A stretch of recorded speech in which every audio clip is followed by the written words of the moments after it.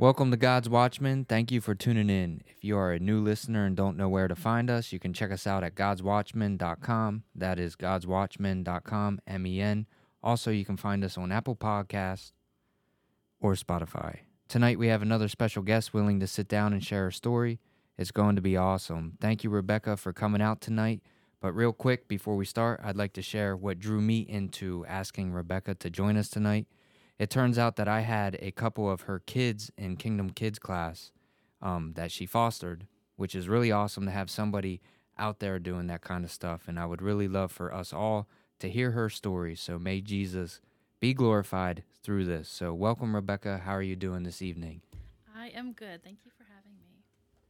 Yeah, thank you that you could come out and join us and to be willing to share what you have and your story, really. So, before we get into anything, I'd just like to ask a little bit about yourself, any hobbies you have, any cool places you travel to, or anything unique. Well, my hobbies include scrapbooking and card making. So I teach card making classes. Card making? Card making. Like? So that's like making greeting cards. Oh, sweet. So I teach classes. I love it.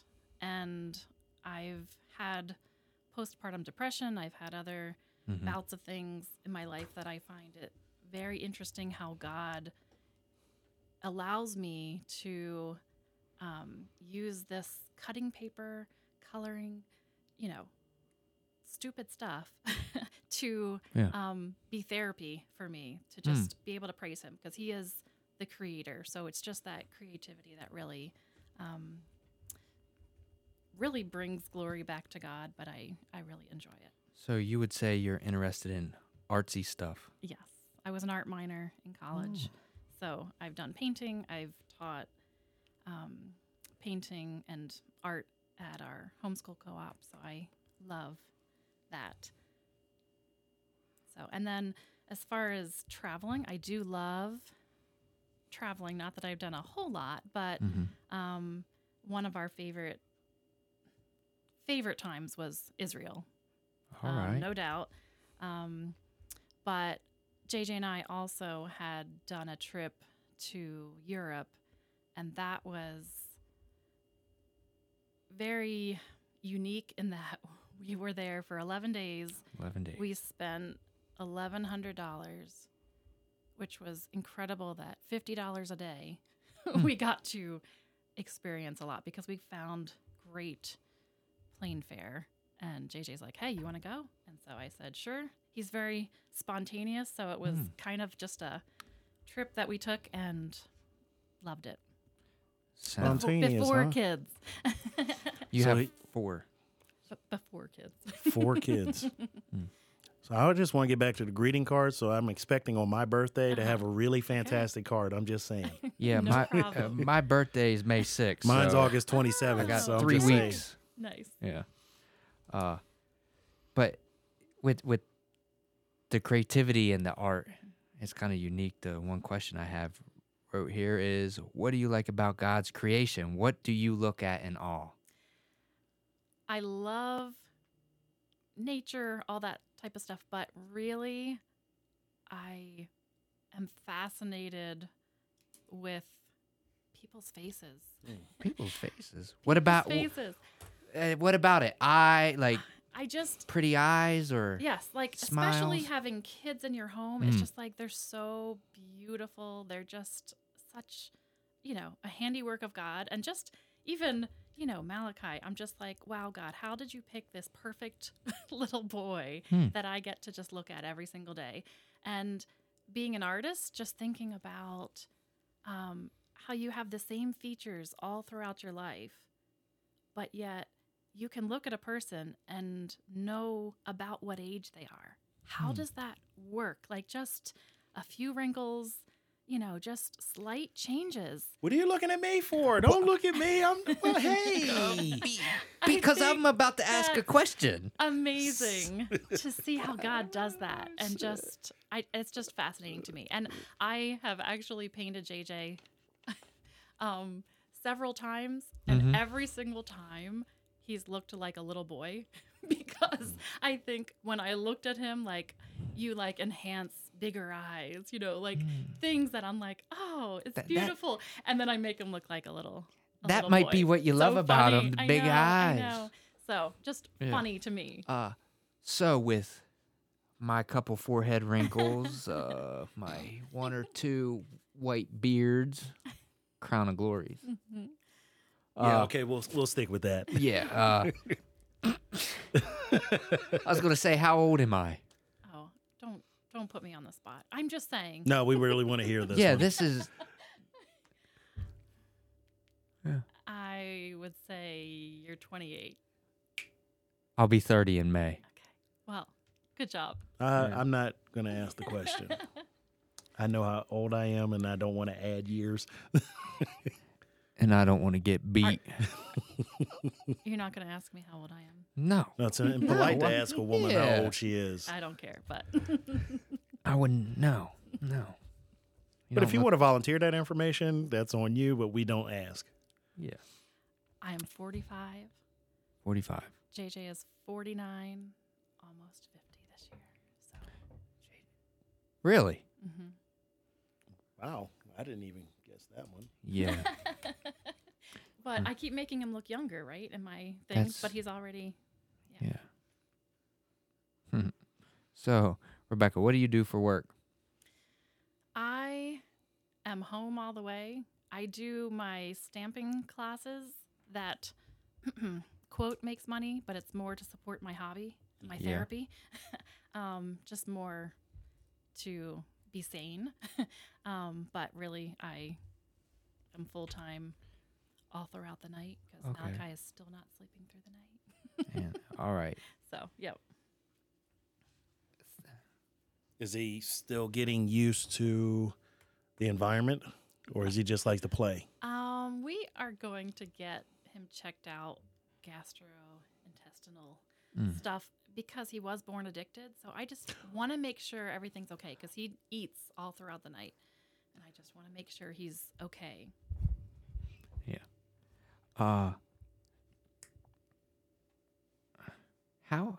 How did you get started in the card making for therapy? And it must be big because you keep talking about it. You got excitement about it. I do want to hear more about this therapy. How does it bring you? I know you mentioned a little bit. It brings you joy, but When I was 15, I went to my first Stamping Up party, and it was at my sister-in-law's. what is it? Stamping Up.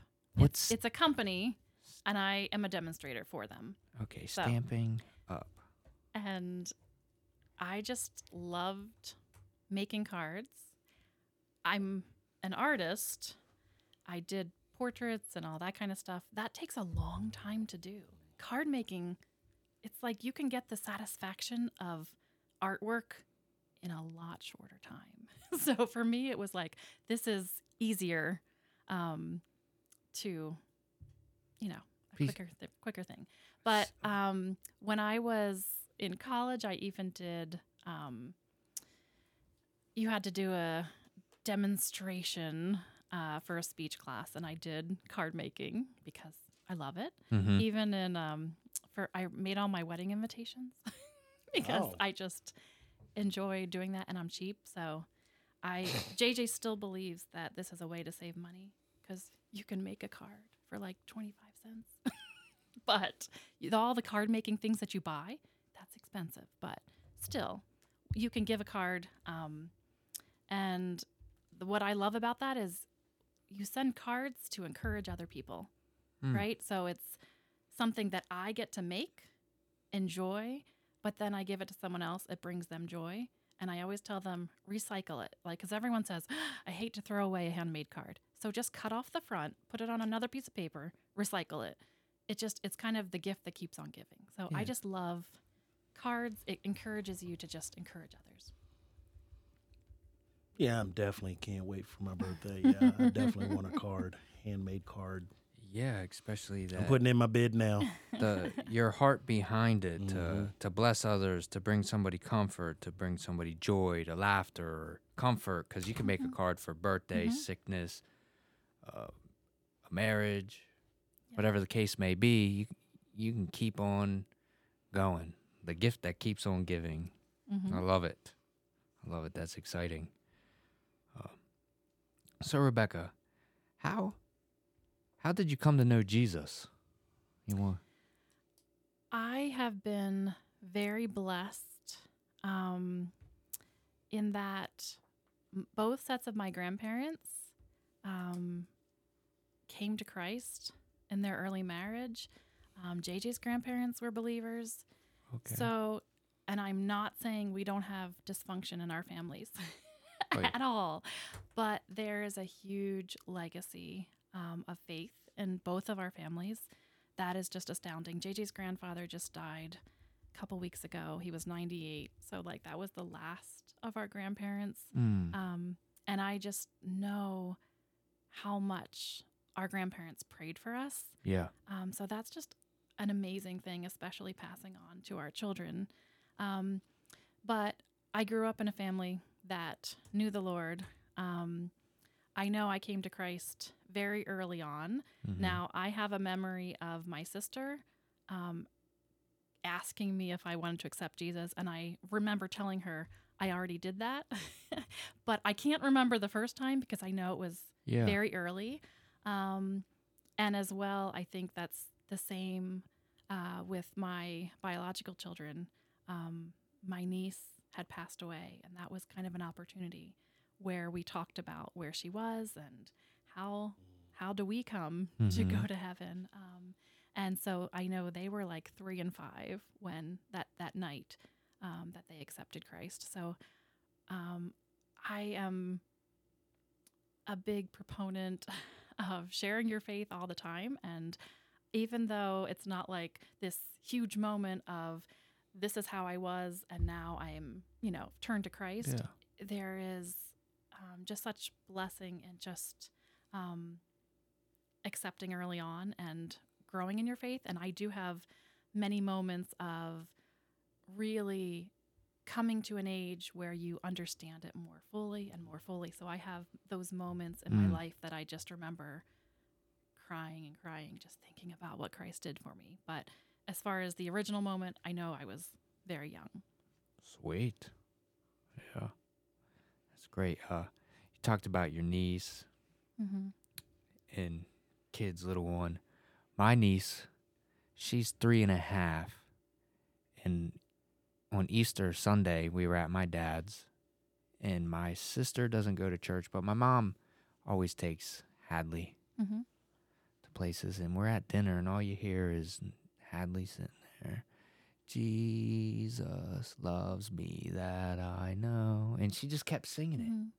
And my sister, like I said, that doesn't go to church, isn't against it, says, that's her favorite song. Aww. And it's from my mom, her grandparent, praying for her, taking her to church. And, yeah. I think Pretty what's neat. amazing is with little kids, the innocence of it all, because what we perceive that they don't understand, they fully understand, because she knows Jesus loves her. And it's not just because the Bible tells her so. I think his Holy Spirit tells her every single day, I love you, Hadley. And, so she knows this truth. And here's the thing, your sister may not go to church now, but she keeps hearing Hadley sing and things like that. That is a witness to her because she's getting a truth.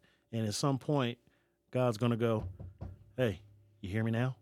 Yeah. It It amazes me how God uses children. Using a 3.5-year-old to minister to adults in their home, which blows my mind. So anyways, Rebekah, what do you love about your husband? What do you love about JJ? Well, I always say I had a list of what I wanted in a husband. And I was blessed with 2 older brothers that really poured into me. And so I was like, oh, I would like him to be like this or like this. And I think that God gave me a man that was way more exciting than the list I had. Wow, that's cool. Because I wouldn't have put the weirdness and uniqueness of my husband in there. So that would have been boring. JJ is very funny, very silly, spontaneous, loves having fun. So I think I'm definitely more structured than he is, but we work well together. So awesome. And of course, I mean, when we were dating, he wrote me 8 songs. So come on now. He wrote that you was pretty amazing. 8 songs. So. Does he still sing them? There's only one that he will like still that's stuck. Oh, okay. But I think and he's. At least he remembered one. Well, it's not that he. I mean, that's just the one. I think it's best one that he just still sings. No, that's cool. Wrote 8 songs. That's romantic. Yeah. Mm-hmm. How did you guys find each other, and how old were you? So my brother David met JJ through a band. My brother was part of the band, was the lead guitarist, and he quit the band. They asked JJ to replace because they had a mutual friend. Mm-hmm. The lead singer had a birthday party, and she invited both guitarists. And so my brother met JJ, and evidently they had a strong feeling about him. So he and his wife went out to the parking lot and said, "You know who would be good for him is Rebekah." So they came to my house the next day, and they said, "Rebekah, we met the man you're going to marry." And I said, I was 19 and I hadn't dated. So it was kind of like a weird thing for your older brother to totally be like, "Yep, we met him." And I'm like, "How do you even know my type?" I don't know, but he did. So he set us up on a double date. So it was my brother, my sister-in-law, JJ, and I was very nervous. As I said, he's 4 years older. So it was like, I don't know, I was 19. It was like, okay, here's this guy. Mm-hmm. I wasn't sure what to think, but JJ gave his testimony. And it was incredible. You'll have to ask him. I will. About that. But I really was impressed that he was a great guy. He came home. We ended up playing miniature golf, and we brought my brother's children along, which was a good icebreaker. So we kind of just enjoyed. I was like, "Oh, he's good with kids," all this stuff. Yeah. We came back to the house, and he got out his guitar and played some worship songs with my whole family. And so that was amazing. And the next day we talked for 5 hours on the phone. Back when phones, like, we actually talked and not texted. And then we had a date where we had to have dinner with my parents so they could get to know him. Mm. And then we went out for coffee afterwards. And that conversation, he grilled me about my faith, my priorities, asked me about the sheep and the goats and all sorts of things. And that is what really impressed me, because it wasn't like he was just dating around. He was he was serious. He was serious. And so that day, we both knew we were going to get married. Mm. So you seen how much he took his faith seriously, yes. Mm-hmm. and that he was going to be a godly man, and that yes. you could now, see that. I had just finished my freshman year of college, so I still had 3 years. So, we got married a week after I graduated, which I don't really recommend. Yes, but yes. So we did. So you dated for them 3.5 years, or? Yep. I think what I find interesting is that normally it's the girl who grills the guy. Mm-hmm. He grilled her about her faith, which, when you really think about it, in the order of things of God, he was literally taking his position in a sense of, okay, what is your faith? Because if your faith is not aligning with God, regardless of what he may feel, what he may believe, but if it's not lining up with God, I can't be with you. That's pretty much, in essence, what he was doing, and that is to be respected. I like that. Mm-hmm. That's kind of cool. And Wow. yeah, I agree. That was what impressed me because I was like, oh, he's not just wanting to have a He's good not- time. yeah. It was like, and I questioned his motives. And then that was like, oh, okay, I get it. Like, and my brother and sister-in-law always tease that they are 100% accurate at matchmaking, so they're not going to try again because they're like, yep, we did it. So, Ah, yeah. So, what are some of your favorite memories of the early years with him? well, like I said, he was very romantic. We had a great courtship. And like I said, we did some traveling. Yeah. We just enjoyed dating. We enjoyed married life. So he's obviously a musician. We love going to concerts together. Mhm. We went to Creation many years as chaperones for his friend's youth group, which was a lot of fun. So we just have a lot of good memories together. Awesome.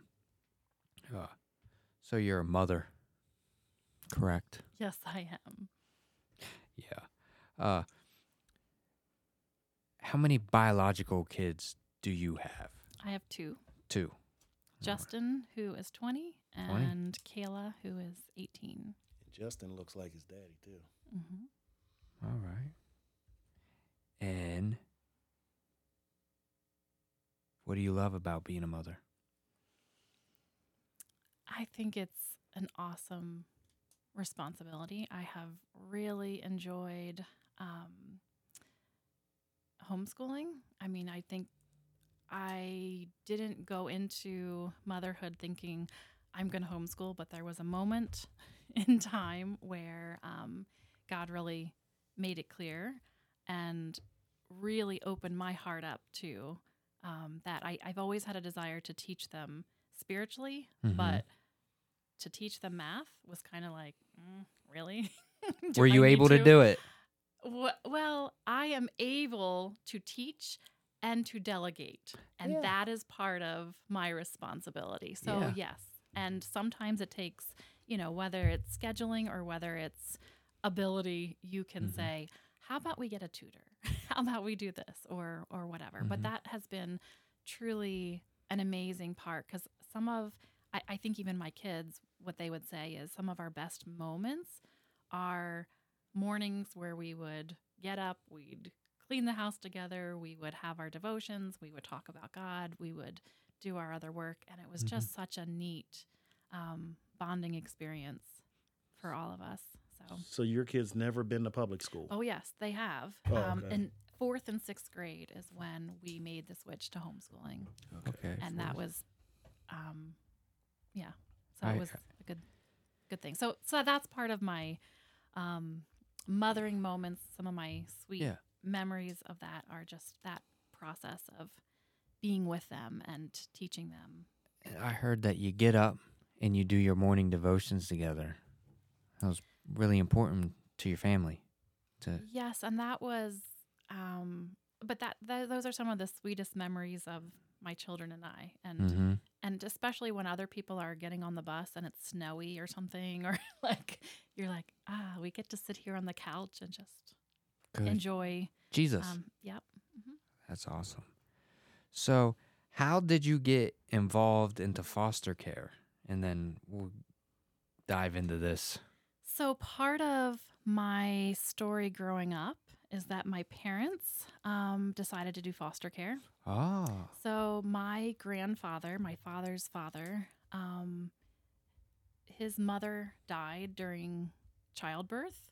And so his father was left with 4 children, I believe.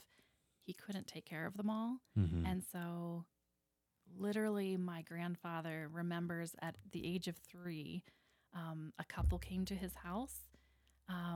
He met them, and his father said, here's your suitcase. You're going to go live with these people.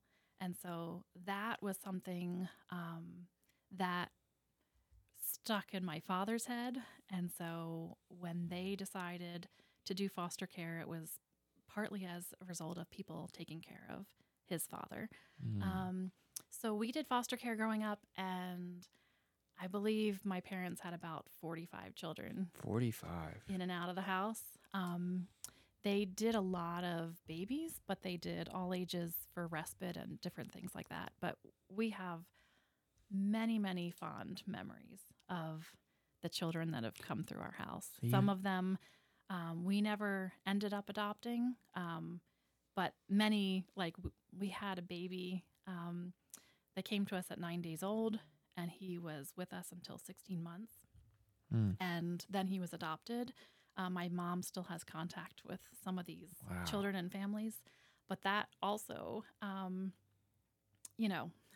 goes into my experience because it wasn't like, oh, well, naturally I'm going to do foster care or adopt, but that's in there and in my heart. Yeah. My brother, David, has 5 biological children, and they decided to adopt. So they adopted 5. So they have 10 children. 10 children. And we have many, many friends that have adopted. So my world was very saturated. Taking care of the orphans. Yes. And that still didn't mean, oh, well, of course we're going to adopt. I know JJ and I have talked about it. I know JJ will share, Stephen Curtis Chapman is one of his favorite artists, and, he's big on adoption. So I know we've heard, talks about it, and it's been on our heart, but it wasn't until later that God actually spoke and said, now is the time. And I think that process was such. I shared about going through postpartum depression, and, I've had some health issues along the years that, we've wanted a big family, and yet God has shut the door for that, after I had Kayla. And then I had to come to terms with that and just saying, okay, God, if this is what you want, we have 2 wonderful children. I am content with that. And so that was my heart, just being okay with that. Now, there was a point where I had all the baby clothes in my basement, and it was like, okay, God's like, are you ready to give these up? And that was like, okay. And that was very emotional for me to just say, okay, I'm going to pass these on. And just trust that this is, what God wants me to do. And I think even that was a step where God was just really allowing me to surrender that to him. And then my daughter, Kayla, with this whole homeschooling, we're spending a lot of time together. And she says to me, Mom, she came to JJ and I together, and she said, Mom, I've always wanted a little sister. How old was she? She was about 14. Okay. 12, 14. Like, she had mentioned this. Okay. But she came to us and she said, how about we adopt?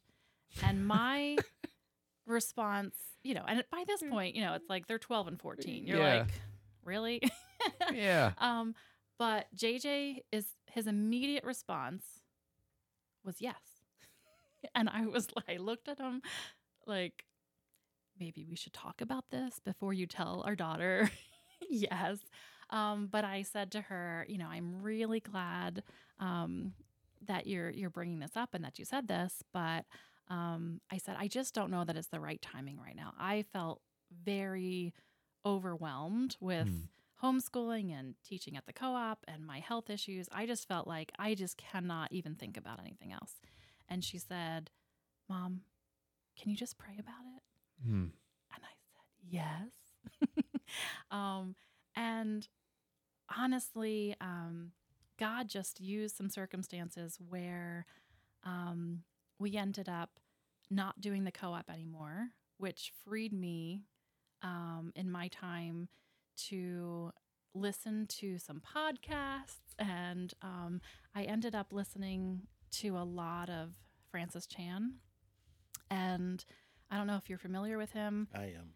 But number one, God just dealt with my heart on a lot of things. And, one of the things was just the rope illustration. And, he stands at the front of, at the pulpit, and he has this long rope that just wraps around the entire sanctuary and out the back door. And he shows how there is a little bit of that rope that he's holding in his hand that has red on it, and the rest is white.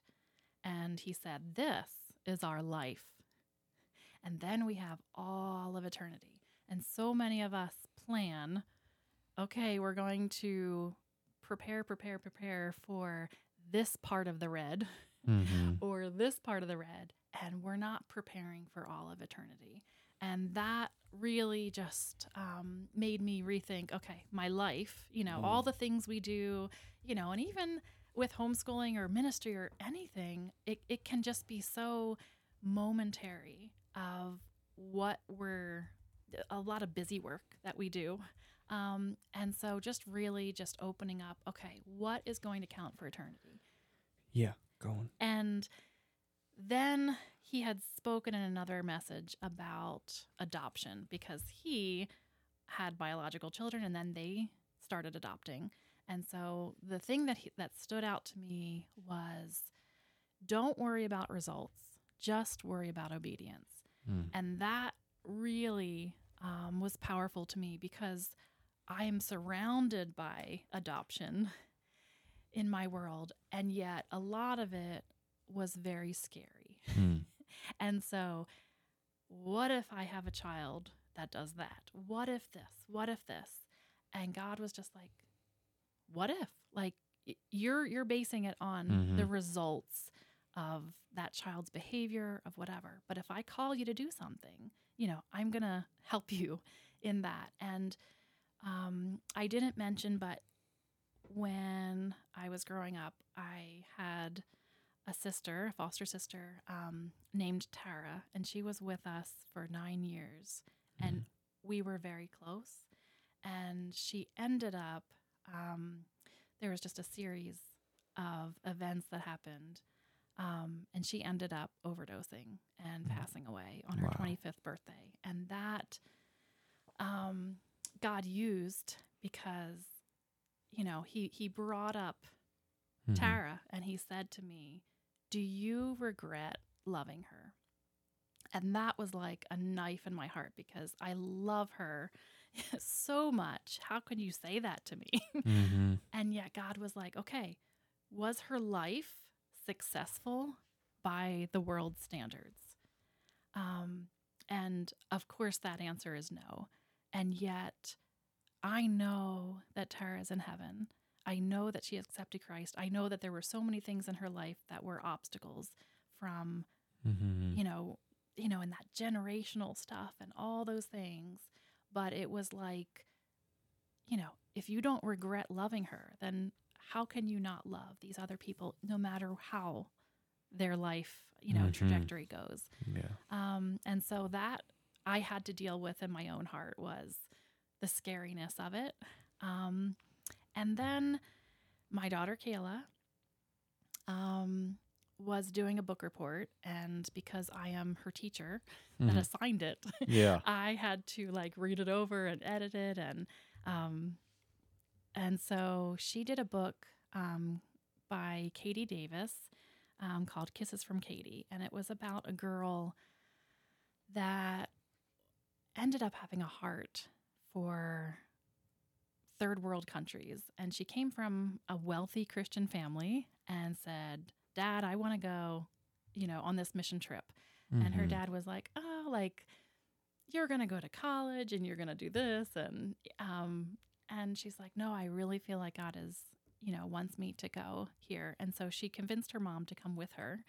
And she went for 3 weeks in Uganda and fell in love with the people, and was also very struck by the poverty, because she had grown up, having everything she wanted. Yeah. And they ended up asking her if she would come back and teach English for a year. So she did what her father wanted.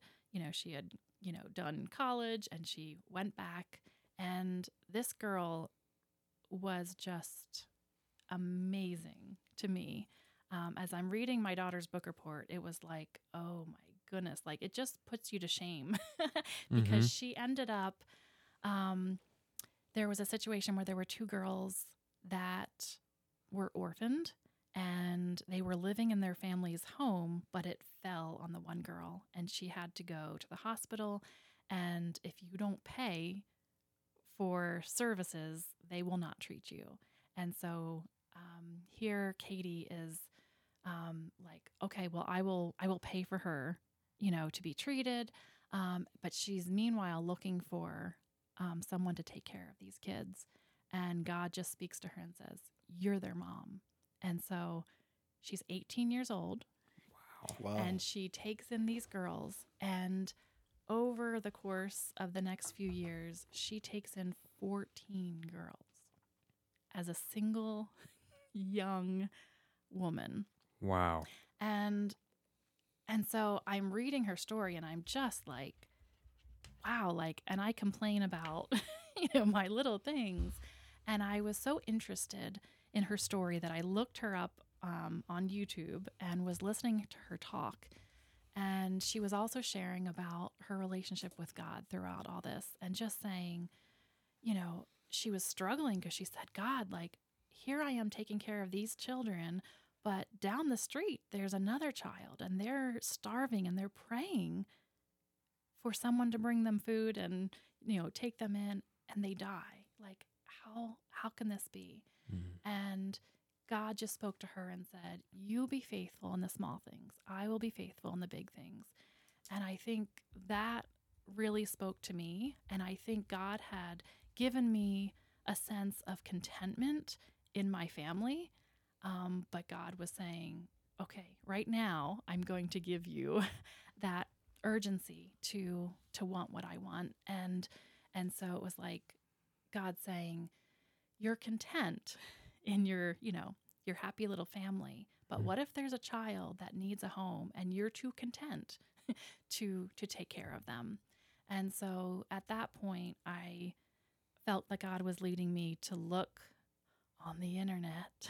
And I looked up the SWAN network, the statewide adoption network for Pennsylvania. And I just started looking at children that need homes. Mm-hmm. And that was like really horrifying to me because I would say when I was looking, it was like 98% teenagers, maybe 2%, special needs. It was scary. It was like, oh my goodness, like I can't even imagine the need there. But I just prayed, God, if there's a child that needs a home, help me to be open. And there was a girl that I really just connected with. And she said she was a Christian. And it's like, okay, well, here's a child that's probably praying for a home. And so I went to inquire. She had a sister that also needed a home with her. And they said, well, you can't ask about these children without being approved first. And it was like, okay, so there was the hurdle.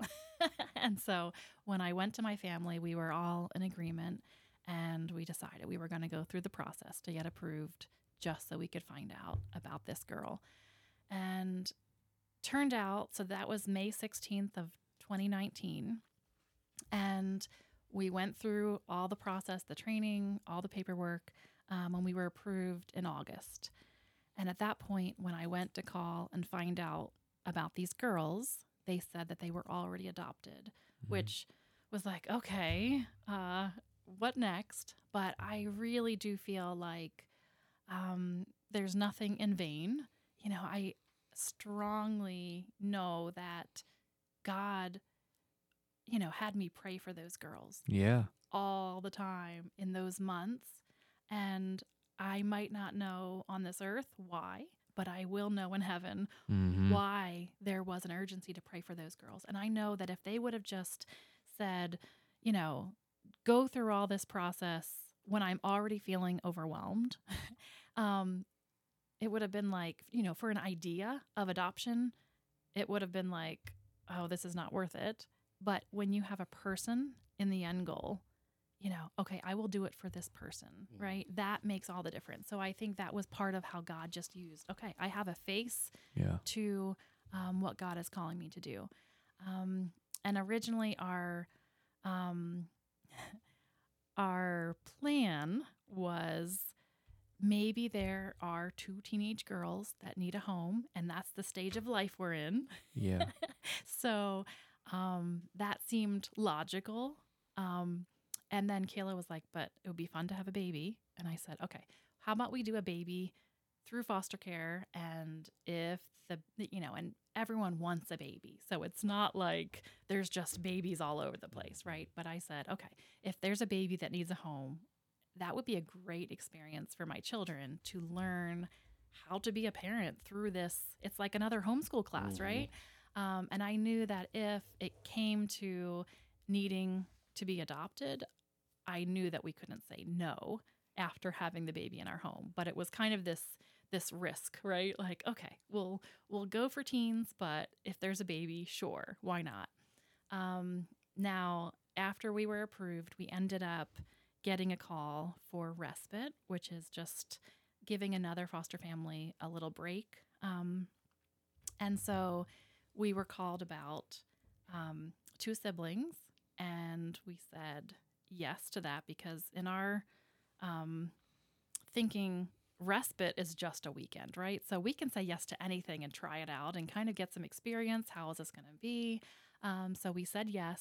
We, of course, fell in love with the kids. And then we got a call for another respite for their siblings. And we said, sure, now we know these guys. Of course, we want to get to know more about their family. So we said yes to them, and we found out eventually that both of them needed a more permanent foster home. And so we took all 4 of them, and everyone said that they were going to need an adoptive home. So we were like, okay, like the plan was teenagers or baby. And I had literally told the caseworker, but not the in-between. because I was like, I'm homeschooling. How in the world can I possibly manage? Like a baby, you can kind of bring them with you. I don't know. But I really felt like I can't do all this crazy, ages, which, it is funny. Because God is like, said, not the in-between. God is like, all right, well, guess what you're getting? The in-between. And 4 of them. So we ended up having them for a little over a year. And it was crazy because even though everyone kept saying, you're going to end up adopting them, and we were completely willing, it was very challenging, but we were just like, okay, like this is what God has. The judge made a ruling saying they're going home with parents. And that was, and literally from the courtroom. So that was heart-wrenching. Yeah, it was just like you think one thing's going to happen and nope. So our family, was all in, and it was really hard. And I think Kayla in particular, I think, she was the one who initiated this whole thing. And it was like, God has answered my prayer. That's what I wanted to say. It's, you said that you wanted more kids and it didn't happen the way that you wanted. And then your daughter says, let's adopt a baby. Or, and I just hear how He has used your daughter, Kayla, and be persistent about it towards you.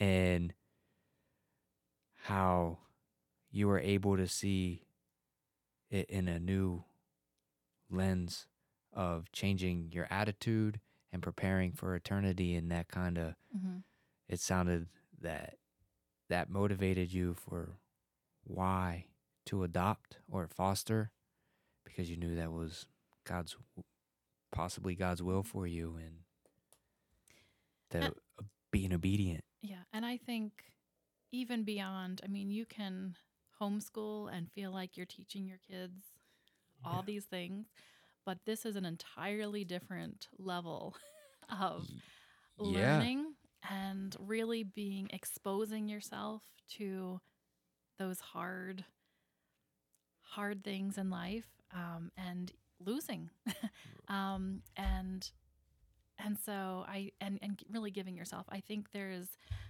a book that I read that is amazing. It's called Reframing Foster Care: Filtering Your Fostering Parent Journey Through the Lens of the Gospel by Jason Johnson. And there's a line in it that says, foster care is much less about getting a child for your family and much more about giving your family for a child. And that resonates tremendously, because I think, and I said at Malachi's adoption, it's like you think, oh, we're getting a child. This is wonderful. What a blessing. But the journey in that was so much about gaining and losing. And there was so much more just heartache in that. And yet that's also part of where we learn and where we see God working. Yeah. But that is really true. It is about giving your family. Yeah, I was going to ask, what was that again? Foster care. No, that line, Yeah. giving what? Foster care is much less about getting a child for your family and much more about giving your family for a child. I'm going to, after this, Okay. write it down, because I Yeah. I like that. So you would say you were taking kids into your home since 2019, correct? So 4 years. And have you adopted any children since? So, Like, do you have a permanent adoption? So those 4 siblings went back Okay. December 31st of 2020. Yes. And then we had about 2 months where we were just recovering. And then we said, okay, we're ready to get a new call. And we got a call for Bella. Okay. Would you take her for respite? And so respite, sure, why not? And, as I learned her story when she was with us, it was hard to believe. I didn't know, is this real? Is this made up? I called the caseworker and they said, yep, that's her story. And I know time and time again, I told you that if the goal is a child, that is far more persuasive than if the goal is for an idea. And so over and over, when they would text me and say, do you want this child? And these are the behaviors, and this is this, and this is this. It is hard to say no, but it's also easier to say no when you don't know that child.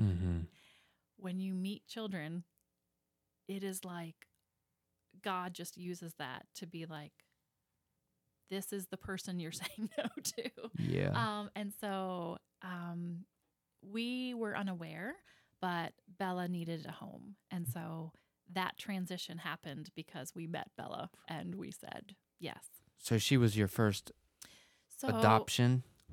No. Or you? She was previously adopted. Okay. And it was not a good situation. Oh, okay. And so there's definitely fears.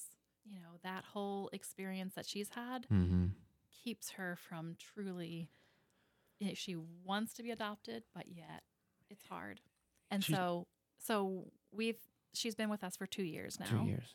And then a month after that, but even before we got Bella, we were pursuing a sibling group, and it was for Malaysia and her sister Marcy.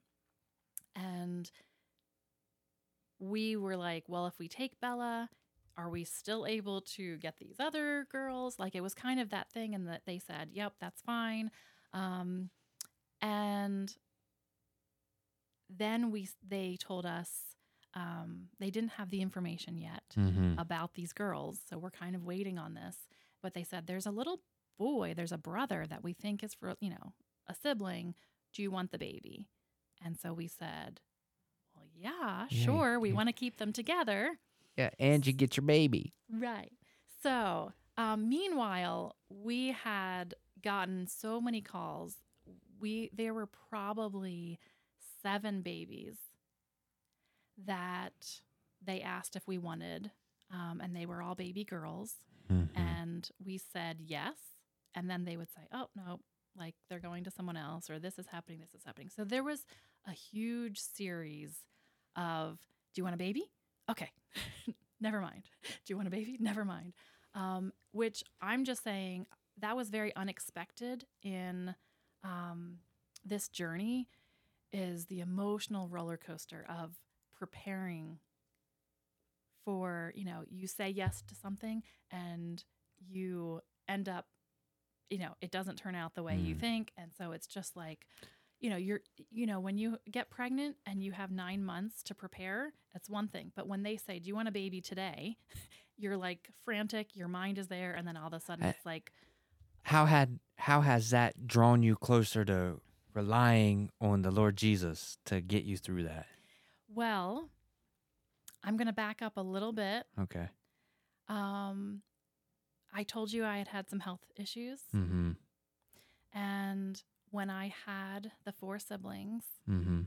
unexpectedly, I ended up having a miscarriage. Oh. And that was like a mixture of like, I didn't know I could get pregnant. Yay. But yet immediate loss in that. And Kayla was there with me, and all the kids were there with me, which was also, honestly, that gave me another opportunity to share that my baby is in heaven. So it was a really neat experience, even though it was kind of like, okay, God, why right now? Like, it just was kind of a crazy situation. But they actually had gone to their parents and said, are you going to heaven when you die, Daddy? And that kind of upset them. But yet I was so proud of them for just being bold and being willing, like, because it really did make an impression on them, even though they're young. Yeah. But it was like, oh yeah, there is life after death. So God, fast forward. That situation just for them children to go to their original, their biological parents to share that question. That's powerful. So meanwhile, I have a miscarriage. Then we're in the part of the placement and we're asking, do you want a baby? Do you want a baby? Do you want a baby? Right? And it's just like, you're asking about God in that, because it's like, I had really closed myself off to having a baby, because it was like, no, I'm content, like I'm fine. And then it was like God stirring something up in me. And I think that was pretty just interesting to me, because I think God used my miscarriage to be like, oh no, like you're not that old. And I can, if I want you to get pregnant, I could get you, pregnant. And just, wow. But it stirred that in me. And it was something where I have to be content in whatever God has, right? So it's like, the answer's not in a baby. It's not in this, it's truly in God. And so, but as I would continue to do that, it was just so interesting, because there was that spark in me that was like, wow, like, why is God, allowing me to see this and mourn? But then it was like, literally, Malachi came to us when my baby would have been born. So it was just like God saying, here, I have this gift for you. It's perfect timing. That's crazy, right? Yeah, that's my little awesome. dude. Yeah. Yeah. That's so beautiful. It was just like, he gives, he takes away, but blessed be the name of the Lord. And just, just seeing how the timing was in that. So we get Malachi, which I believe was also just amazing in God's timing when Bella had just come. And I think Bella felt I'm the only oddball, right? Like we have biological children and I'm the only one that's not related by blood. And when Malachi came, it was like, oh, I'm not the only one. Mm-hmm. And she had a really hard time trusting after what she had been through. But it was like, Malachi, you're not going to let me down. It was just God using that baby for her to attach to our family. She's close with Yes. Oh, Yes, is yes, she yes. close? Oh, every time you see her, she's got Malachi on her hip.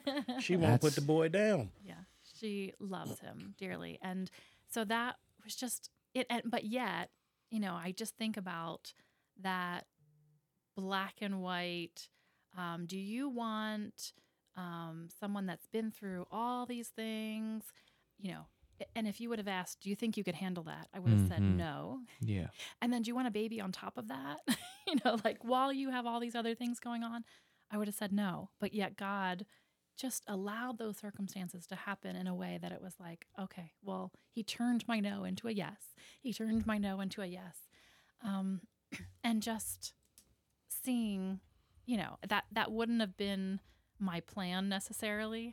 And yet God just really blessed everyone in that. I have a question, and it's some people will say it's the elephant in the room, but this is the hard question. Do you find people looking at you strangely when you have Malachi?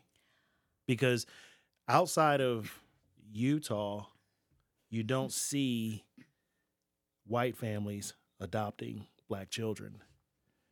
Utah and Pennsylvania is the one place that I've noticed that the diversity is more open compared to a lot of places. Do you have issues with that? No, I'm just asking because I'm curious about that. In going through this process, I think it's so interesting because you have Kayla and Justin who look just like JJ and I. Mm-hmm.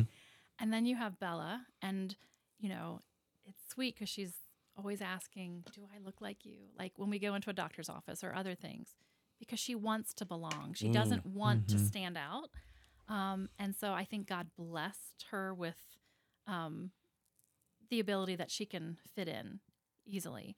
Now you have Malachi, and obviously, it would be a stretch to think that he's my son biologically. However, I think it's so neat because you have children that are biological that reflect your image. Mm-hmm. And that's wonderful. But with Malachi, I love it because it reflects another part of me. I was going to say, reflects your love. Yeah. And even my story, because I mentioned about that little boy that we had growing up that we have such fond memories of. And he was a mixed baby. I just thought he was the most adorable baby in the world, right? Mm-hmm. And it was like just sweetness. I loved him. And the fact that God knew he was going to give me Malachi, it was just incredible to me. Like it constantly is like, wow, God, like you knew a desire of my heart that I wasn't seeking adoption even, but it was like, God was like, I know the gift that I have for you. And so part of, God's love for me and how he speaks to me is so much through Malachi. Like just, it's overwhelming for me to think that he chose him out of all the babies, out of all the children. And it's like, wow, God, you did awesome. It's one thing I noticed, though. One, I had no idea Bella was adopted until today. I had no idea. I honestly thought she was your biological kid. I didn't know. Oh. However, Malachi, when I see him, he fits.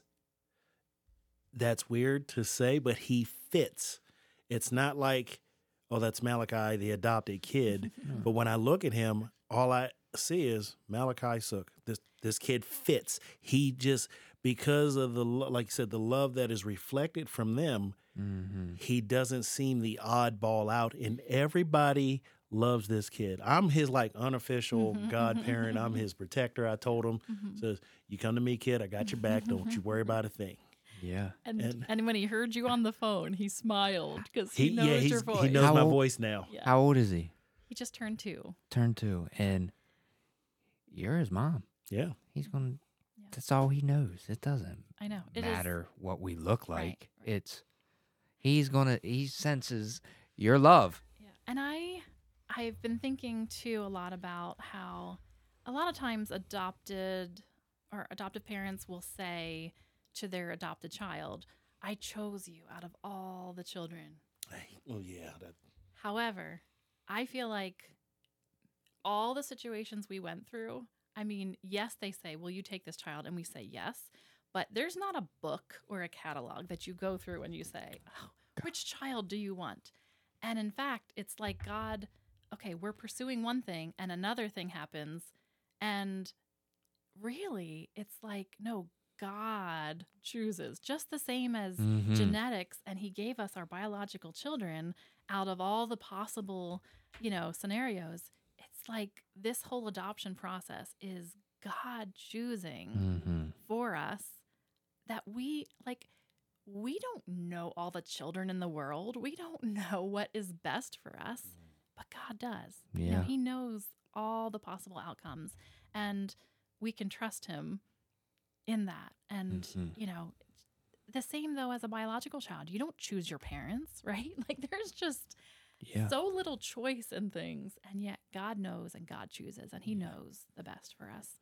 So I just got a couple quick questions before we close because we're running out of time, and I know we could sit here forever and keep on going. There's a lot more here, and I'd love to sit down and talk more. But how many children have you been able to foster in your home since you started?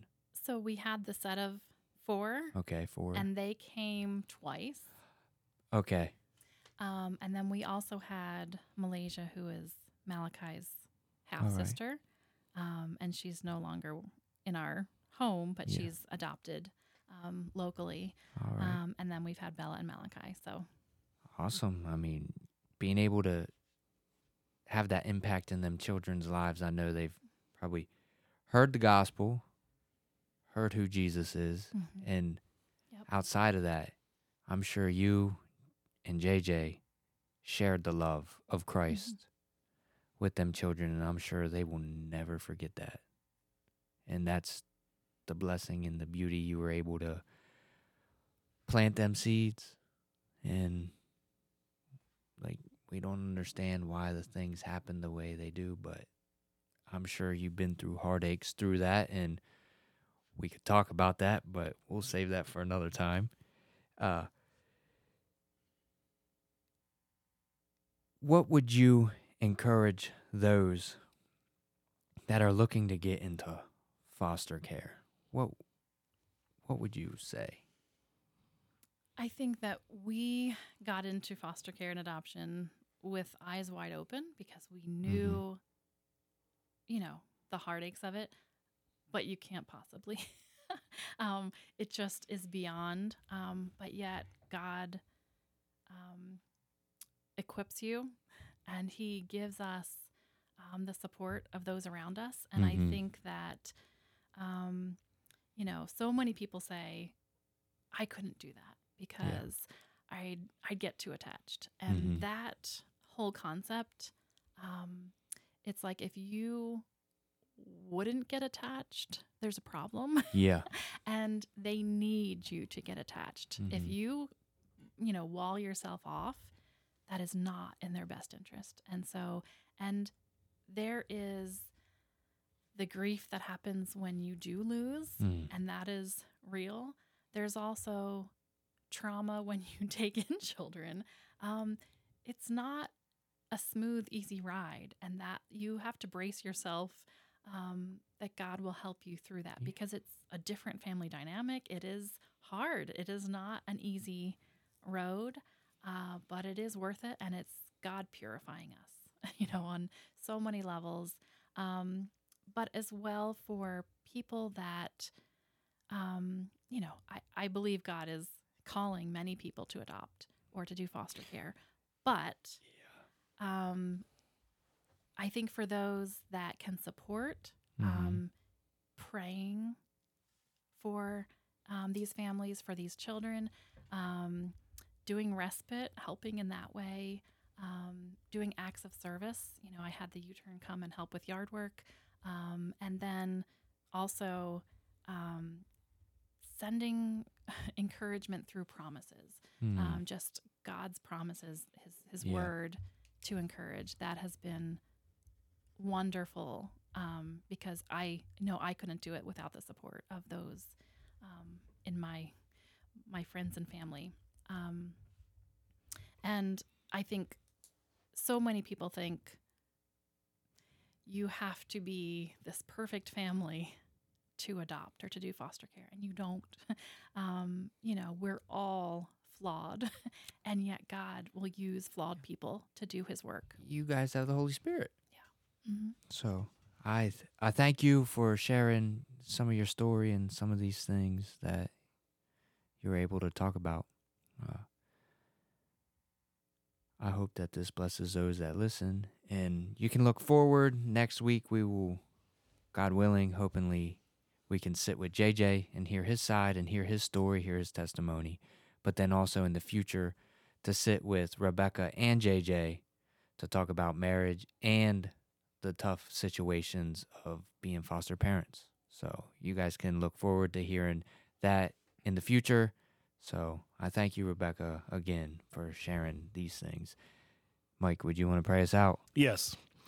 Father God, we just want to thank you for this time, and just to know you're sovereign, Lord, just to see what you're doing on a daily basis in Rebekah and JJ's life. And I just pray that you continue to bless their home, Lord. And like she said earlier, little Malachi is having problems sleeping, Lord. And I just pray that you would give him good sleep, good rest, Lord, and just heal him, whatever's going on with him.